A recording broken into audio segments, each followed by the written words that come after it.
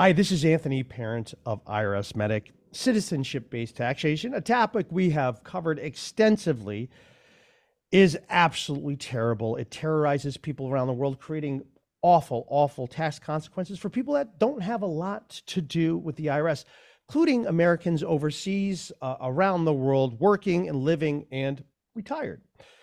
Because of this, there is a united front where everyone overseas has rallied behind the anti-CBT front, and we have a fantastic group of people that, wait a second, I don't think that's actually happening. Keith, what's going on? It doesn't seem like the people who are impacted the worst by citizenship-based taxation seem to be all that interested. Could you tell me what's going on?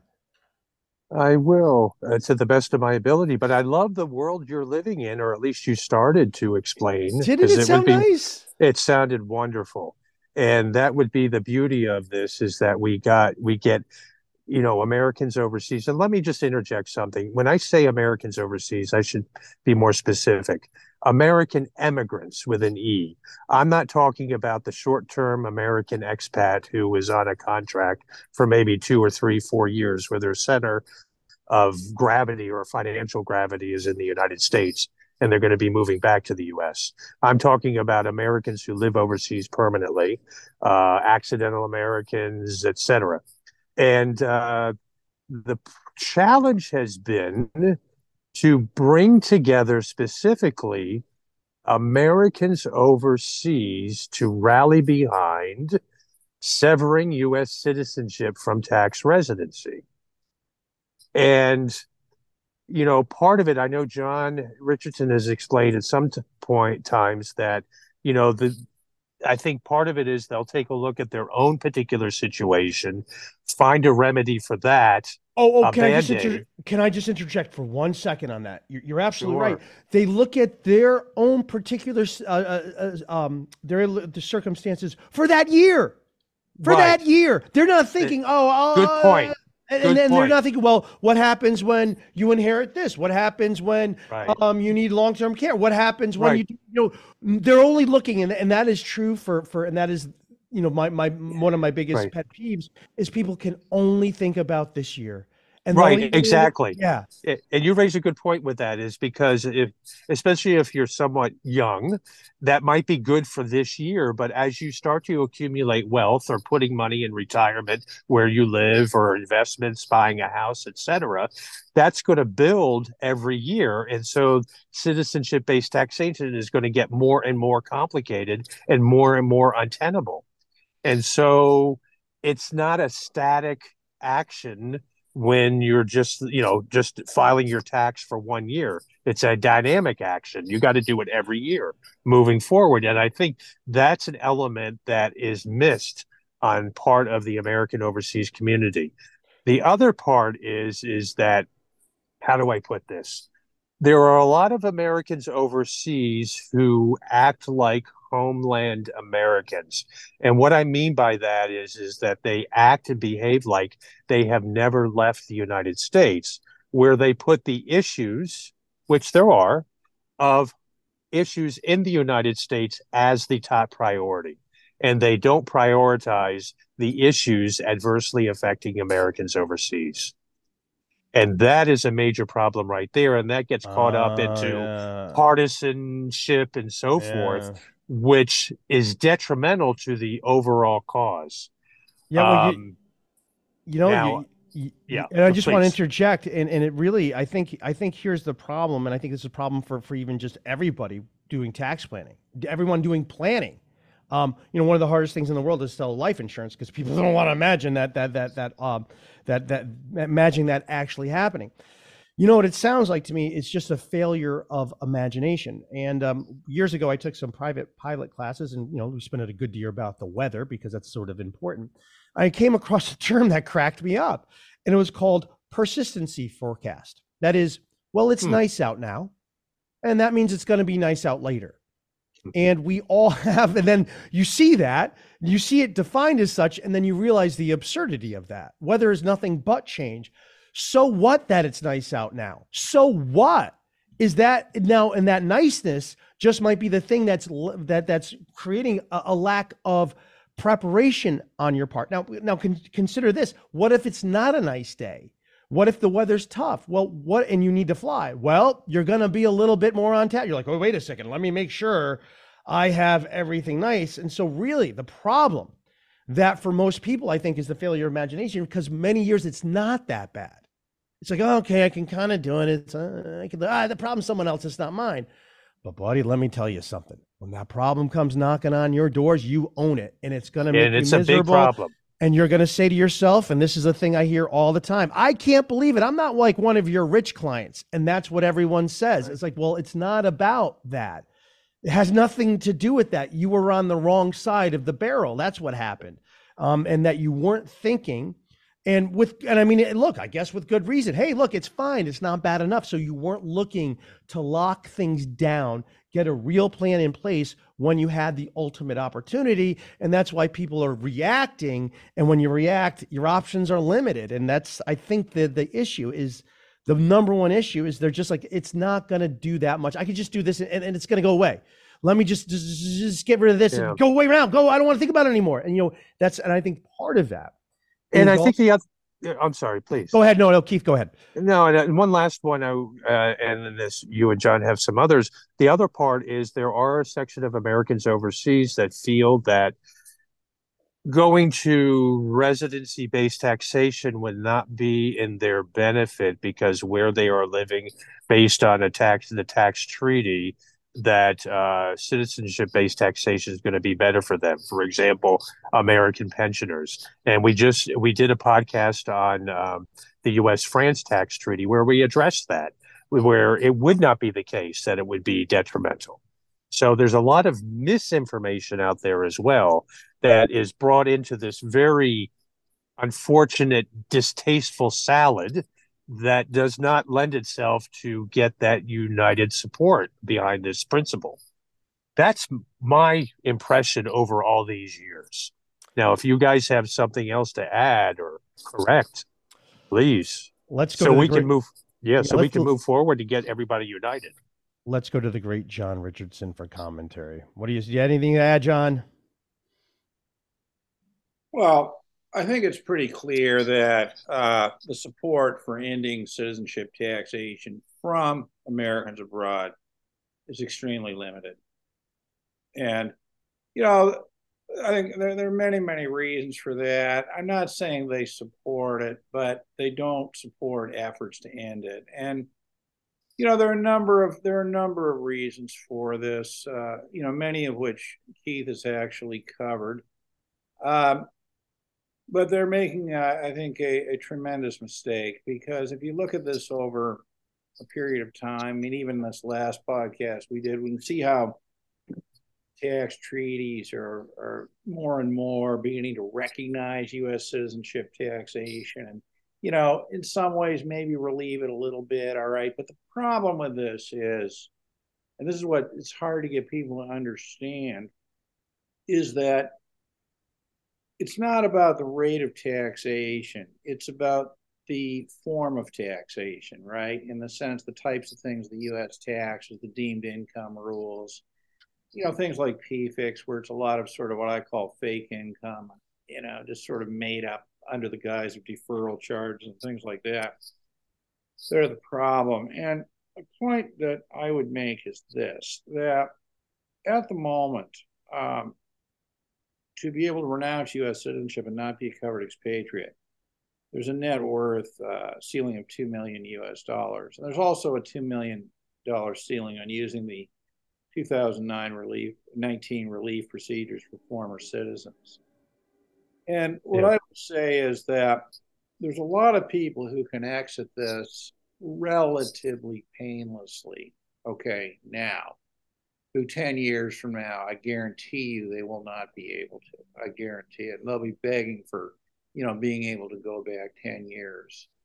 And I think that part of the problem here is it's very disappointing that there's so little support. I think that it speaks volumes about the mindset of Americans and Americans abroad. I mean, I'm almost reaching the conclusion But Americans abroad are proud of citizenship taxation because, in some perverse way, they think that it means that U.S. citizens are more valuable than the citizens of other countries. The other countries aren't even worth taxing. I mean, it's absolutely crazy. I mean, it's a clear, I think, issue of personal freedom. I agree with the people who see it as a human rights abuse. But the bottom line is, it doesn't matter what I think. What is clear is that Americans abroad, some of them are outright in support of citizenship taxation, and most of them, even if they don't support it, are not willing to invest the time to end it. And what that means is that I think that the people who don't support it better get on with the job of renunciation, better get on with it.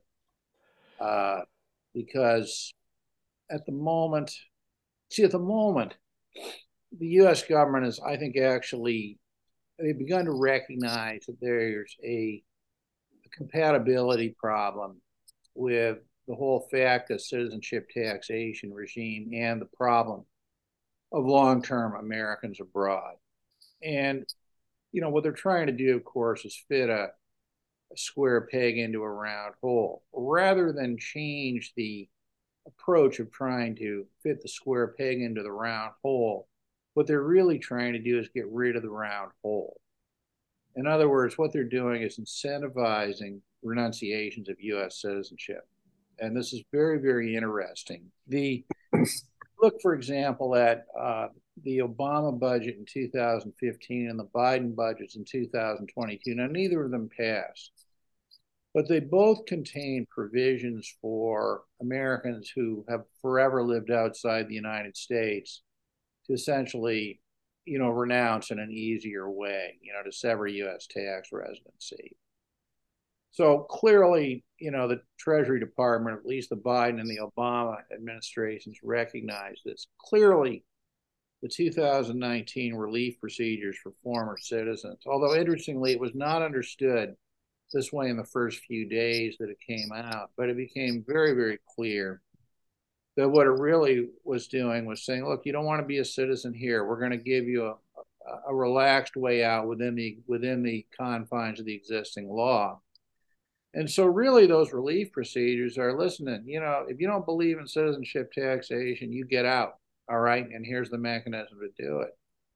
And then if we look at notice 2023-11, what's fascinating in it is that who knows, how this actually plays out, but the text of the notice clearly requires foreign banks, to alert Americans abroad of the relief procedures, right? In other words, of the opportunity to renounce U.S. citizenship without a social security number and solve this problem, for all time. So my view of this is, and this is not something that I really see, bandied about online, but what I think is that the U.S. government wants this group of people to renounce, so that essentially the round hole goes away, and there will be fewer impediments to their, enforcing citizenship taxation on the rest of the world. Now, those who, the group who, sit around, I'm going to ignore this, you're making a mistake. You're making a mistake. You go back and watch this video 10 years from now. Yeah. All right. Wouldn't you love to do that? John, I love the point that you made, that there's sort of this proudness of, well, we're taxed and we're just Americans. They're absolutely insane. I mean, and it's the classic move of manipulation.